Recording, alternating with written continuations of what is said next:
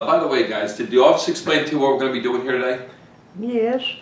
Okay, great. What I'm going to do is I'm going to actually test the water right here at the kitchen sink, and I'm going to give you all the results right on the spot. Now, periodically what I'm going to do is I'm going to take expenditures from your family and add them to my family cost report, kind of like a little survey. Basically what I do is I turn that in to the office, and that's how I get paid. Because, guys, I have one of the easiest jobs here in Chattanooga. I get to show you the difference between your tap water versus our clean water. Now, if it makes sense, great. If it doesn't, it's perfectly fine. I get paid either way. Fair enough? Yes.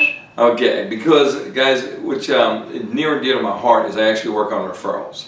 Kind of important these days, you know, with the economy, job security. More people I can test, the better off it is. Kind of helps me out, and you can appreciate that. So if you know anybody who'd like to get the water tested for free, get a nice gift out of like that bottle of Tide. And don't let me forget, guys, I got that bottle of Tide in the car.